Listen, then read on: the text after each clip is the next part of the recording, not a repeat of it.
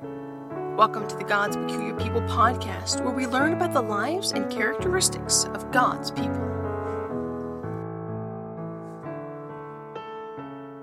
As you flip through a hymn book, you will see the names of Isaac Watts, Fanny Crosby, John Newton, and the name of Philip Bliss, among others. Today, we're going to talk about Philip Bliss. Actually, I'm going to let a biography, published shortly after Philip Bliss's death, do the talking about this man and his process for writing hymns. But first, in case you are unfamiliar with Philip Bliss, allow me to tell you a little bit about him. Philip Paul Bliss was born in Clearfield County, Pennsylvania, July 9th, 1838, in the usual log home occupied by the early settlers of the mountain and forest region of northern Pennsylvania. Philip's family moved from place to place during his early years, so he had few advantages in the way of schooling growing up. Yet he early developed a passion for music, and would sit and listen with delight to his father singing, and early on would sing with him.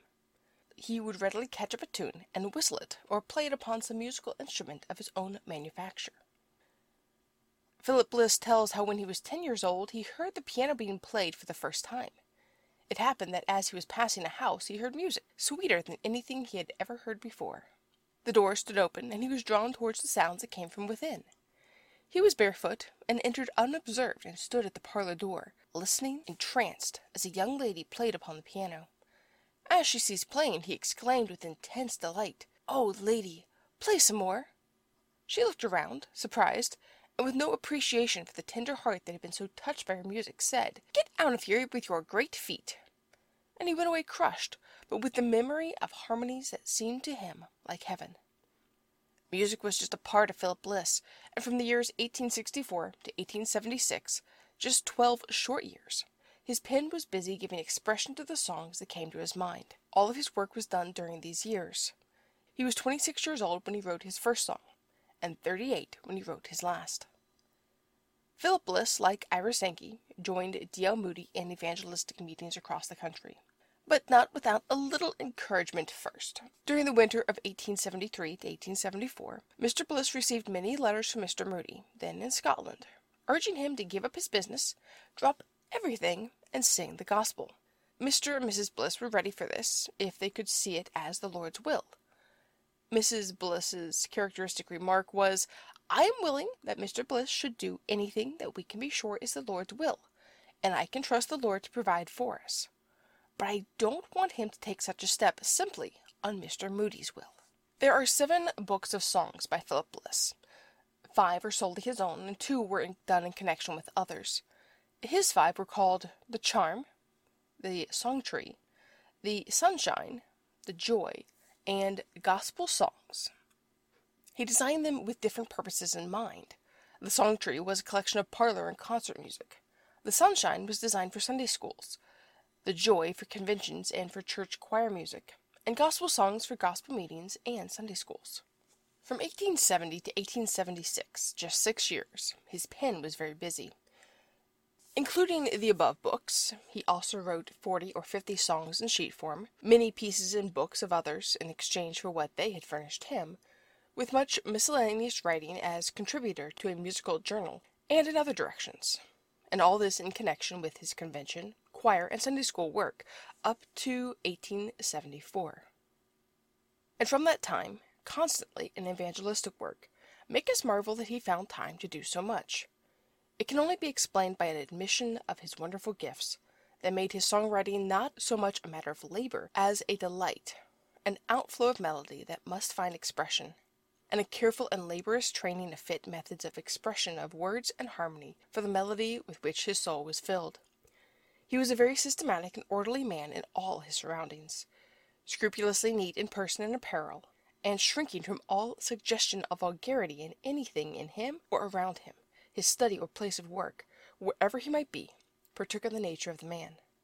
His books and papers were in order, his desk or table usually clear, and his work prosecuted in a business-like manner. It pained him to have things in a helter-skelter way about him. A misspelled word in a letter, or the wrong pronunciation of a word in an address, was to him like a note out of harmony and music. His penmanship was very neat, and his letters and manuscripts, as completed by him, are without blots. He he never liked to write a letter with a pencil, and would always copy over a piece of music if possible, rather than send it to publishers with erasures. And yet none of his friends will remember him as being one known as a precise man, in a manner to make others feel uncomfortable in his company. His joyous nature and happy and good-humored way of noticing others' defects and of carrying out his rules kept away any uncomfortable feelings on the part of anyone associated or brought in contact with him. His tenderness was such that he would not have injured the feelings of a child for worlds.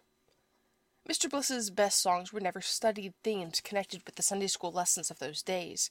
They were studied pieces, and he often said were not a success. They did not have inspiration in them. He could not sit down at any time and upon a given theme write a given song that would be a success. Sometimes a melody would come to him, and he would work it out and write it down and wait for words. Sometimes the line of a chorus would be the first suggestion of a hymn. Sometimes the last verse of a hymn would form in his mind and would be written down, and hymn and tune be worked up from it. More often the whole hymn, in theme, structure of words, chorus, and tune, would begin at once, and all written out together. This, he has said, was true of the hymns that had been most sung. Hold the Fort, Down life's dark vale we wander, More to follow, Jesus loves me, Windows open towards Jerusalem, were written in this manner. His own soul was full and thrilled with the themes that took possession of him. My most vivid recollections of him will always be of his entire self-abandonment of joy in the consciousness of being used of God and bringing out in song some precious gospel truth, some exalting view of Christ. He has come to me often with the theme of a hymn and with his face shining and eyes moist, explaining his plan and purpose, as in his mind, and asked me to thank God and pray with him that God might bless the song. He never felt that the songs originated with him. They seemed to him to come through him from God. As he grew in the knowledge of God's word, he would marvel at the truth he had expressed in his songs without knowing it. At the time of writing Hold the Fort, he had no clear views as to the testimony of the Scriptures, that the attitude of the Christian should always be the daily expectation and desire of the personal return of Jesus Christ. When this truth came in power into his soul, he recognized the purpose of God in his writing the hymn, and that its use by the church all around the world was on account of its harmony with the Word of God, upon a truth intended to arouse Christians. Mr. Bliss's experience crystallized more and more into an apprehension of a personal Savior, Christ risen, Christ ever present with us. Jesus, the real, living, personal Jesus of the Gospels, came closer and closer to him. His communion with Christ was uninterrupted, and his songs in those days abounded with Christ. The last year of his life, nearly all the songs he wrote contained the three themes of gospel testimony. Christ died for our sins, he lives for our justification, he is coming again in a glory which we are to share. He did not plan these hymns with any purpose to teach these truths, and was surprised himself when his attention was called to the fact of uniformity of their testimony in these directions. He simply wrote of what filled his own heart and had come to his own soul.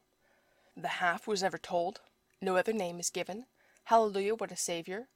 Are your windows open towards Jerusalem? Hallelujah, he is risen. At the feet of Jesus. Hallelujah, 'tis done. All of which appear in the Gospel Hymns No. 2 are example of the truth of this statement. It is also very suggestive to notice the character of teaching, in words furnished by other authors with music written by him, that appear in the same work. I am sure that he did not contemplate any test of this kind in making his selections from scores of manuscript songs that were monthly sent to him. He simply set music to the words that inspired music in his soul. I do not think he ever exchanged a word with anyone as to any distinctive character of teachings in the songs selected. But all these words that he selected convey the same leading truths. Look away to Jesus. Hold fast till I come. Out of the ark. Till he come. It is well with my soul, etc. are examples. Mr. Bliss's songs can only be understood and appreciated by an understanding of the reality to him of the truth they convey, as connected with a personal Christ. The words he sang so grandly, Jesus Christ is my all in all, my comfort and my love.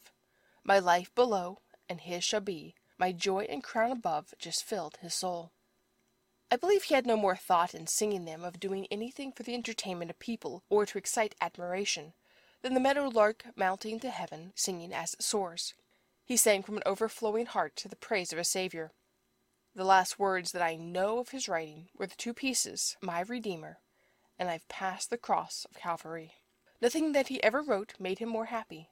I can see him now as he came into my room at Peoria, and stood by my table, with the words of the latter piece written in pencil. and I can hear his earnest voice as he read the verses and called my attention to the empty tomb and the vantage ground. And the tears filled his eyes as he stood there for a moment and spoke of the risen Christ, the acceptance we have in him, and the victory over sin and over the flesh that faith in such acceptance gives a believer. Now, he said, if the Lord will give me a tune for this, I believe it will be used to bring some souls to the mountain. Thousands of people who never saw Mr. Bliss feel that they knew and loved him through his hymns. To them and to the generation to come, the principal interest in his life will center around those productions of his pen. Sadly for us, Philip Bliss's life ended when he was but 38 years old. He and his wife were traveling by train to Chicago when the terrible accident at Ashtabula caused the train to go off, the bridge collapsed, the train went off the tracks into the water, and Philip Bliss and his wife were among those who did not survive the train accident. It has been speculated for a time that his children also were with him, but thankfully we know that was not the case, that his 2 or 3 boys were still back at home. But Philip Bliss, his music, and not only his music, he's written the songs for many, many, many famous hymn writers, but the words that he himself has written to go along with his own music is amazing. Hold the Fort is a powerful song. There's a good story behind that song as to why he wrote it, and we'll talk about that in another podcast. We'll try to do a whole podcast one day about just the stories behind some of maybe some of just the famous songs or popular songs, maybe specifically Philip Bliss. We'll see, but definitely something more to talk about why some of the hymns were written by him, the music that he wrote for It Is Well With My Soul, the story behind why that song was written and how Philip Bliss was included in or writing the music for that song. It's a very interesting story. This is just a little bit about Philip Bliss. There's a lot more.